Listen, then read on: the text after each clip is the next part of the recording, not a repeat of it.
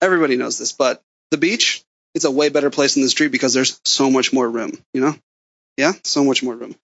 When you start, it's way better to run than it is to walk, obviously. You know, like, you don't want to be doing that. You might have to try it a couple times, but you'll get it with some skill. Just take some time. It's a little hard. Honestly, it's not hard to learn, but you'll get it with some practice. Even little kids can have a lot of fun. You know what I'm saying? Like, kids can have a lot of fun.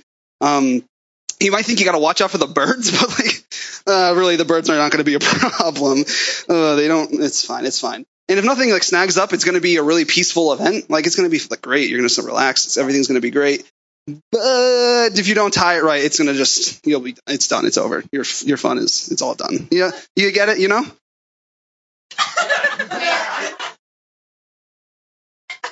Everyone understand? Raise your hand if you understand. Liars. You're all liars. Liars belong. It's fine, though. Wait, did you know? Good job. Good job, dude. So, honestly, it was confusing, right? Is everyone confused? I was confused also. Probably the weirdest way to start speaking to somebody. But,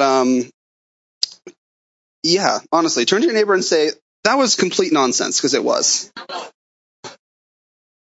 Ooh, also get ready, because I've been listening to Stephen Furtick a lot, so you'll be talking to your neighbor a lot. So get ready. But that will make sense if you know the context of what I just was speaking with.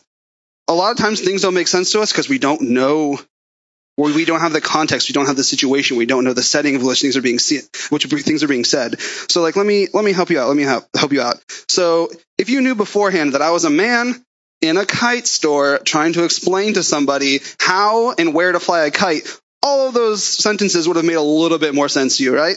Like, not 100% more sense, but a little bit more sense, right? Like, the beach, it's a way better place because there's more room, right? Because you need room for a kite. Honestly, you don't have to worry about birds because birds leave kites alone. Like, all those sentences make sense when you have the context behind them. So yeah, everything makes more sense when you have context. I don't know about you, but oftentimes, just as confused as you guys were about what I just said, I feel that same way sometimes when I'm reading my Bible. I get done with a verse or two and I'm like, that is nonsense. Like, what was even happening? And then I like read the message and I'm like, okay, a little less nonsensical, but still no idea what's going on there. But like, just how those things made more sense when we put them into context, the Bible makes so much more sense when we put it into context. So that's kind of what we're going to be doing tonight. This week, we're continuing our series called Sunday School Uncensored. In this series, we're taking a look at some of the stories that we all grew up hearing. So, like, just all of them. You know what I'm talking about. Moses, parting the Red Sea. Last week, what did we talk about last week? Anybody? Jonah and the whale. Good job. Good job. Okay. So also, most of you know that I am in the middle of some online ministry classes. So for one of my classes this semester, I had to write and teach a Bible study. So tonight is going to be a little bit different. It's going to be practical. There's going to be a lot of steps involved. If you want to take notes, this might be a good one to take notes on because it's basically going to be like a class. So, but it's going to be good because when we're done, we're going to be able to understand the Bible more deeply, and it's going to be great. Yeah, heck yeah. So I'm going to do a little teaching tonight.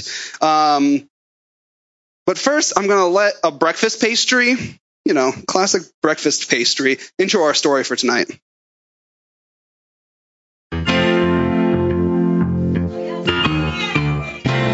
I'm short and fat and I'm not too pretty, but I'm the richest man in the city.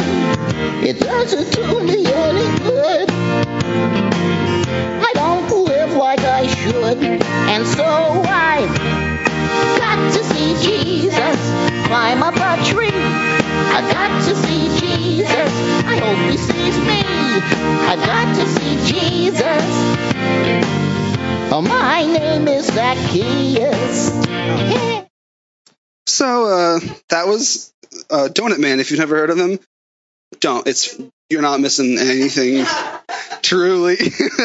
I mean, it was Talking Donut singing about Zacchaeus. So if you couldn't guess, we're talking about Zacchaeus tonight. He was a wee little man, and a wee little man was he, if you know what I mean. But before we dive deep into this, let's just go over the story real quick. I feel like, how many of you know the story by now? Yeah, most of you know the story of Zacchaeus? Okay, if not, we're going to go over it right now. So this story takes place in Luke chapter 19, verses 1 through 10. And it says, Jesus entered Jericho and was passing through. And a man was there by the name of Zacchaeus. He was a chief tax collector and was wealthy. So let me just stop right there. Jesus, at this point in his story, he was running around the countryside, just doing miracle after miracle. Just like, it was real cool. This is the best part of his time on earth, I think. Not true. Not even close to the best part of the resurrection, but second best part. And Zacchaeus was just a guy in Jericho, which was a city in Israel. And he was there and he's like, hey, super wealthy and a tax collector. He wanted to see Jesus, but because he was short, wee little man, he could not see over the crowd. So he ran ahead and climbed a sycamore tree to see him, since Jesus was coming that way. So Jesus comes into the city, and he's walking through the city, and because Jesus is who he is, and everyone's like, oh, miracles! Everyone gathers around him. They're like, we got to see this. We want, Jesus, come, be with me. It's cool. But Zacchaeus was too short to see. I never had that problem, but I know some people that do. Humble brag. And so, Zacchaeus wants to see Jesus. He climbs a tree. That's all it is. A sycamore tree was just a normal tree. It had a bunch of really thick branches low to the ground, so he can easily climb up, even though he was a wee lad. Yeah, can we go to the next slide? When Jesus reached the spot, he looked up and said to him, Zacchaeus, come down immediately. I must stay at your house today. So he came down and at once welcomed him gladly. All the people saw this and began to mutter, he has gone to be the guest of a sinner. So Jesus sees Zacchaeus up in a tree and he says, oh, bro, come down. I'm going to go to your house. So Jesus rudely invites himself over to someone's house. And the guy was chill with it, though. So it was good. And then a bunch of people hated on him for going to Zacchaeus' house because he was a tax collector, blah, blah, blah. We'll get there. But Zacchaeus stood up and said to the Lord, look, Lord, here and now I give half of my possessions to the poor. And if I have cheated anyone out of anything, I will pay back 4 times the amount. Jesus said to him, today salvation has come to this house because this man too is a son of Abraham, for the Son of Man came to seek and to save what was lost. So, summary of a story. Short guy, tall crowd, Jesus, house, it's over. That's pretty much the whole summary of the story. Most of us learned this in Sunday school. This is kind of why we're talking about it. And we're actually just going to do a quick little deep dive on what exactly is going on in this story, because at first glance, it's literally just short guy, Jesus, rudely invites himself over, the end. But there's actually a lot going on here. So with the help of some hermeneutical principles, we're going to take a deep dive on what's going on. So raise your hand if you understood the words hermeneutical principles. Okay. Honestly, it's really okay because I had no idea what that meant until about 3 months ago when I read it in a book. And now I say it all the time because it's fun. Look to your neighbor and say, hermeneutical principles. Okay. Let me understand. Hermeneutics, there it is the theory and methodology of interpretation, especially the interpretation of biblical text. So that's what that word means. So when we say hermeneutical principles, we're literally saying ways to understand the Bible, to interpret the Bible, steps to take to interpret the Bible. So we are going to talk about some of these principles, and I'm going to turn them into something hopefully super easy to remember so you guys can go home and do this yourself. So who's ready? Who's ready to get hyped? No one's ready. Get hyped, because here we go. Here are 8 questions to ask when you study the Bible. That's when the beat was supposed to drop, but I didn't tell anyone. It was just in my head. Okay, so I'm going to hit you with just so many facts. That's what's about to happen. We're going to ask a question, and I'm going to hit you with facts on facts on facts about what's happening. It's going to be real cool, I promise. At the end of this, you're going to be like, wow, what a journey. And I'm going to say, truly. That exact sense, those will happen. And if it's, I promise. So are you ready? question numero uno. Who wrote this, right? This was written. This is from Luke's Gospel. So who knows who wrote Luke's Gospel? It's Luke. Yeah, good one. We did it. We did it together. Luke. So Luke is the writer of Luke, and he's also the writer of Acts. The same guy wrote both. He was actually, I had no idea. I honestly thought that Luke was one of the 12 disciples. He's not. How did I not know that until recently? No idea. Grew up entire. I was like, wait a minute. I had to search everywhere because I was like, this is wrong. I know he's a disciple, one of the 12. He's not, for sure not. Oh, for sure no. But he was a Gentile physician, and he was most likely at one point one of Paul's companions. When Paul was going on those missionary trips, he was with Paul at some point. And yeah, so that's who he was, a Gentile physician, not even a Jewish boy. Who knew? So that's who wrote it. So that was the answer to question number uno. Question number 2 is, who did they write it to? So who was this gospel written to? It was actually written to someone, specifically. In chapter 1, Luke says, I myself have carefully investigated everything from the beginning, and I too decided to write an orderly account for you. Most excellent Theophilus. I have no idea. Theophilus. Who said it? Someone? Sam did? Thank you, Sam. I forgot to look up how to say it, so I just have been saying every single time I get to it. So that's who it's actually addressed to. So we know it's to someone. We don't know a ton about this guy, but most people think he was a Gentile who was having some doubts about things. Because he says, so that you may know the certainty of things that you have been taught. So this was a guy who was I don't know what's going on. So Luke's here you go. I'm giving you the full story of Jesus. And he gives it to him. Now, that doesn't mean it's not also to us, because just like in all of Paul's letters to us, he wrote those to different churches, but we all know it's accepted that they were also for us. So the same thing with Luke's gospel here. So now that we know who wrote it, who we wrote it to, we have to figure out the scene and the setting. Now, we believe that everything that happened in the Bible is true and that it's fact. So a super easy way to figure out the context of what's happening, and this is really cool, and it's another reason why we know it's all true, is that we can look back at history and we can line up the events of history with what's going on in the Bible. So when we are trying to figure out the setting and the scene of what happens in the Bible, we can look back into the Bible, and we can also look back into history itself to give us context of what they're actually talking about. It's really cool, and it's one of my favorite things. So yeah, we have to look at the setting. We have to find out some biblical facts about the setting. So we're going to answer these more questions. Question number 3, where did this happen? So he entered Jericho. So it happened in Jericho. Where was Jericho? It was in Israel, just like everything else. It was pretty close to Jerusalem. There was a road that went from one to the other. And inside of Jericho, though, it's a rich city with a bunch of wealthy people in it. King Herod has his summer palace there. He was that's where he went to summer. And this is the same Jericho that we heard about the walls falling down, back in the day. So they eventually rebuilt the city, and everything was chill with different people in it. So that's where this happened. Question 4, when did it happen? When did this happen? So in back at the beginning of Luke again, he said he wrote this in an orderly fashion. So the events of Luke happen in order of the timeline of how things are going. So it starts at Jesus' birth, and it keeps going up until he goes up to heaven. So this story, if you read the chapters before and after, this happens right before Jesus goes triumphantly into Jerusalem on a donkey, and then he's on a cross a week later.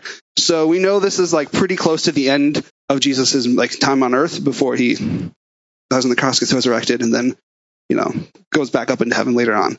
So most people say it's around 33 AD, which is cool. We're not exactly sure when the numbers start. There's a lot of confusion about when exactly all that starts. So it's around 33 AD. Question 5.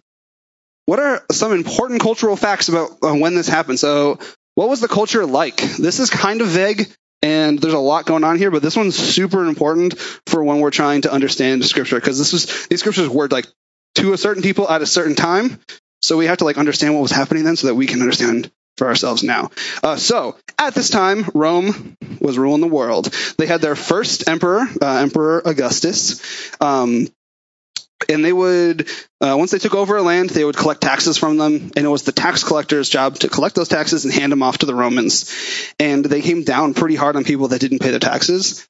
And that's kind of how tax collectors got like a bad rep, because most of them were corrupt and they would do like really terrible things to people, like, you know, pay me money or else I'm going to tell the Romans you didn't pay your taxes and they'll come take your family from you, you know, things like that. Pretty terrible things over and over again. So just look to your neighbor and say, don't be a tax collector. Unless, you know, you're not corrupt, then you can be a tax collector because taxes are important. We need roads and schools, but, you know. So, yeah, tax collectors were corrupt. People were forced to pay extra money. Most people hated tax collectors because of the bad things they did in the oppressive government they represented. They were considered to be, they were like sinful and unclean because of like how much they sinned and who they were. And when you became a tax collector, according to like the Jewish like law of what was going on, you were no longer considered a son of Abraham, and all of the promises that went along with that were taken from you. So you no longer were like a son of Abraham. You're no longer part of the Jewish tradition. When you became a tax collector, you were a Roman because you were working for the Roman government.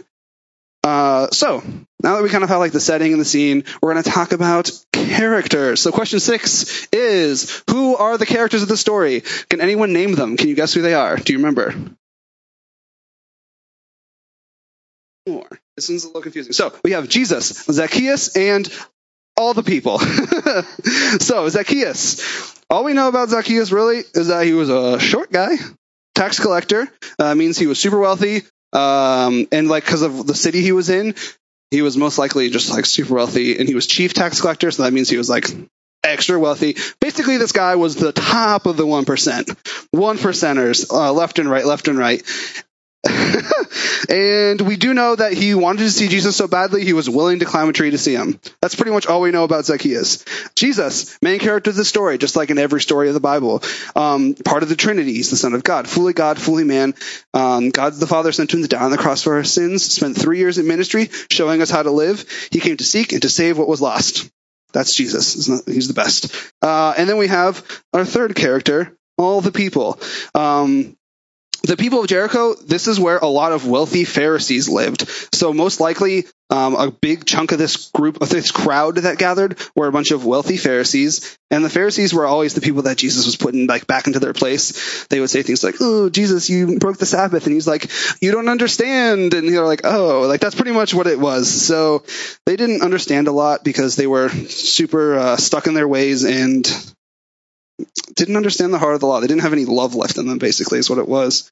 And there was enough of all the people to form a crowd. We know that about this group too. They formed a crowd because Zacchaeus couldn't see over it. So we got all that about the people. So next we're going to look at is genre. So what genre was it? How many of you know about genres? Yeah? Like in literature? So the Bible is full of it, and it's like important to understand what it is so that we can understand it. So there's poetry, and there's law, there's prophecy, there's epistles, which are like letters, and we have to like understand that each one of these is written in different ways so that we can understand it. Like poetry, obviously not every single word of poetry is 100% true. Like, you know what I mean? There's like principles, there's a lot of things you have to work through, because like, yeah, so genre is very important. So Luke, what genre is Luke? It's a narrative. It's telling a story, a complete story from front to finish. There's a bunch of different stories of narrative.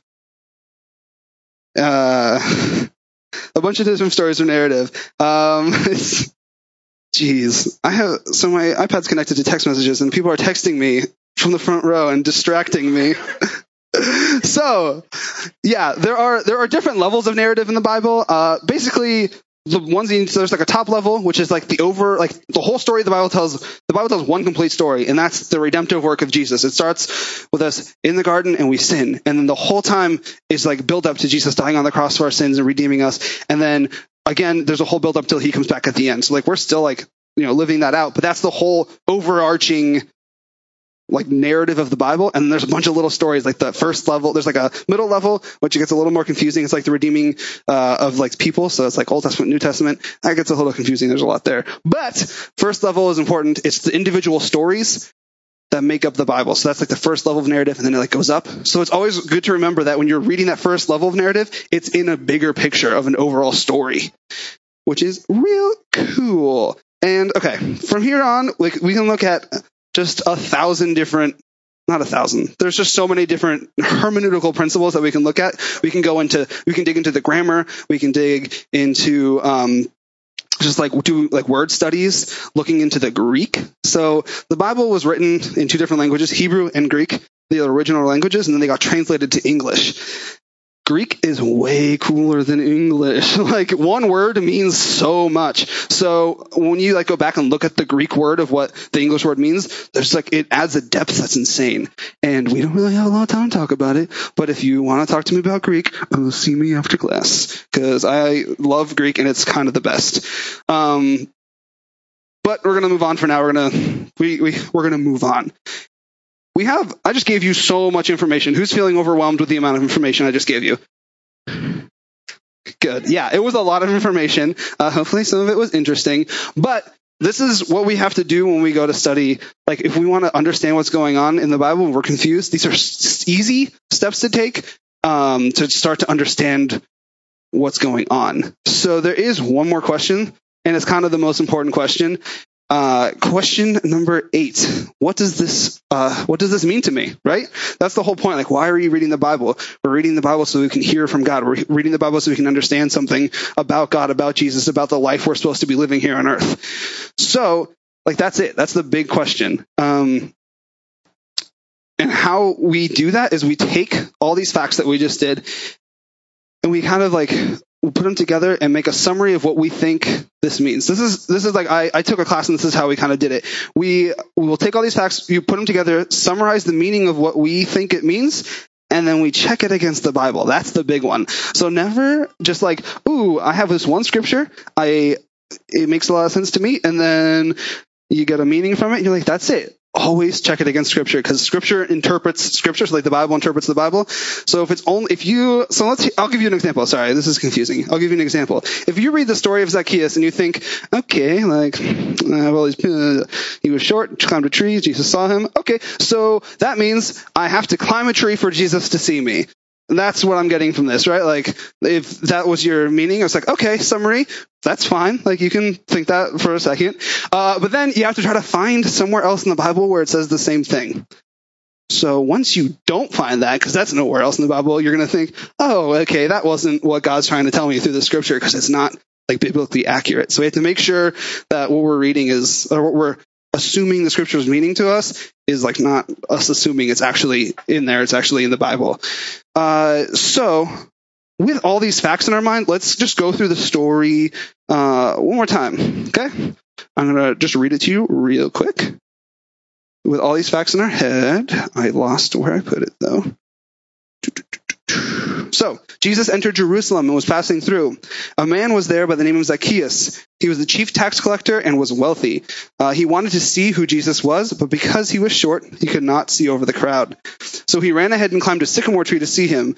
Since Jesus was coming that way, when Jesus reached the spot, he looked up and said to him, Zacchaeus, come down immediately. I must stay at your house today.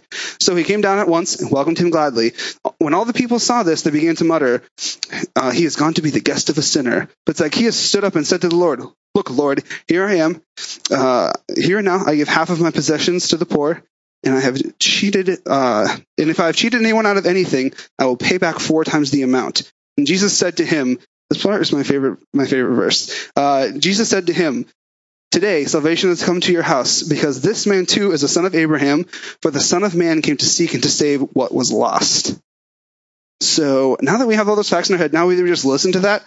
We're actually going to, real quick, in this room, we're going to split up into small groups, and we're going to think through all these facts. Your small group leaders will have like all these facts on a sheet so you can go over them. And I want you guys to come up with just a quick summary sentence or two with what you think that this means, like what this story means to us. And then we'll come back and we'll have a quick discussion about it. So if you can, we're going to stay in this room. So can high school guys just come over to this corner, middle school guys over here, and then the girls, middle school girls, like back left, high school girls back right. And right now, we're going to do this right now, and we're going to come back and we're going to keep talking about this. So like I said, there can be multiple meanings. I don't know about you, but I really like doing these types of things. It feels a little like Englishy, but it's really like once you like the story already feels like cooler to you now, right? Like you already feel like there's more meaning to it than you thought when you first read it for the first time. So here is my summary statement. My summary statement is Jesus came to seek and to save those who are lost, and nothing we have done can disqualify us from being part of his family. I think I've put you and you. Yeah. Pretty much the same thing. Yeah. And here are my verses to back it up. Romans 8:37 through 39. I don't know if they have. Oh, they just put them down at the bottom. Okay. So I'll read these real fast. Okay. So Romans 8:37 through 39. No, in all things we are more than conquerors through him who loved us. For I'm convinced that neither life nor death, neither angels nor demons, neither the present nor the future, nor any powers, neither height nor depth, nor anything else in all creation can separate us from the love of God that is in Christ Jesus our Lord. I also referenced John 3:16 and 17. For God so loved the world that he gave his only son, that whoever believes in him shall not perish, but have eternal life. For God did not send his son into the world to condemn the world, but to save it through him. And also Galatians 3:26 through 29. And it says, this is a big one. You'll see later why. 3:26 through 29. So in Christ Jesus, you are all children of God through faith. For all of you who were baptized into Christ have clothed yourselves with Christ. Therefore, there is neither Jew nor Gentile, neither slave nor free. There is neither male nor female. For you are all one in Christ Jesus. If you belong to Christ, then you are of Abraham's seed and heirs according to the promise. So, cool. How did I get to this? No, it's okay. It's cool. I like it.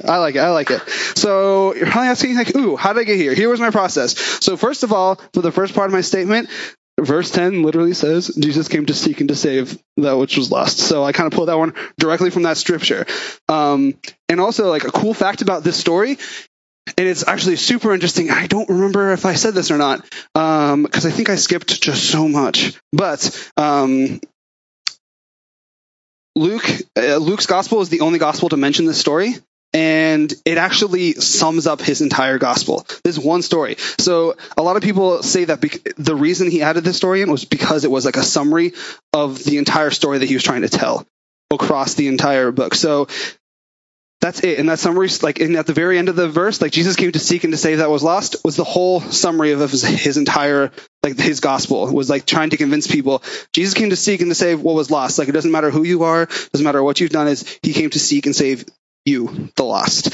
So yeah, even though, Zacchaeus was a dirty tax collector, we found that out. Jesus chose to eat with him, which was like a big no-no for the time. And so this is my favorite part. At the end, I don't know if you caught this, but towards the end of the story, Jesus said, "Today salvation has come to this house because this man too is a son of Abraham." That's a big deal, because I don't know if you remember, but we talked about how when you become a tax collector, they say, like, oh, you're no longer a son of Abraham. You're no longer qualified for those promises. So the people said to Zacchaeus, "You are disqualified." And Jesus came and said to him, "Oh, no. You are qualified for the promises that I have for you," which is huge. Like, it's huge. That's a big deal. And Jesus tells us this all the time. Like, that's just not just for Zacchaeus. That's for all of us. If you think you're disqualified because of something that you've done, or it's just like, you're like, I'm not a good enough person, that's not true. Like, you are qualified to be part of his family. He wants you to be part of his family. So, I don't know. So that's it. Like, that's an overview of how to study the Bible and kind of pull out facts that help you understand it more. And like, I don't know about you, but all the time, I hear people saying things like, read your Bible and pray, like, over and over again, do your 10-10, do this, do that. And, humble brag, but I do it. Like, I do it sometimes. Not as many times as I should, but I do it. And it's not every single time that I get something from God and it feels wrong. Like, I feel like I'm reading this, I'm not understanding it. It doesn't feel like, why am I not hearing God speak to me through this? Like, this is what we believe, right? Like, God's speaking to me through the scriptures. I'm supposed to be hearing from Jesus. Does anyone else ever feel this way, where you're like, why am I not understanding?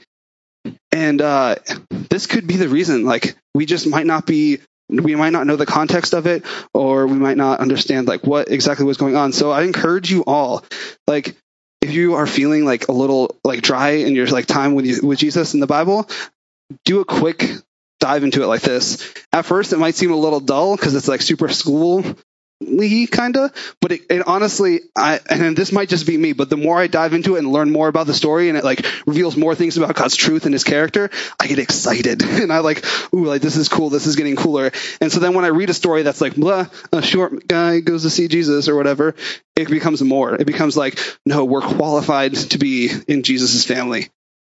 So yeah, so we went through those 8 questions, and there's also like one last important question that you should always ask when you're reading your Bible, and that is for God's help to understand. Because I believe it even says in the scripture, I cannot think of it off my head right now, but like the unsaved and like people that don't know God are not going to understand everything, and like we're not going to understand everything either. But with his Holy Spirit, he can help us understand more from the Bible. So let's just do that right now, okay? Everyone, bow your heads, close your eyes.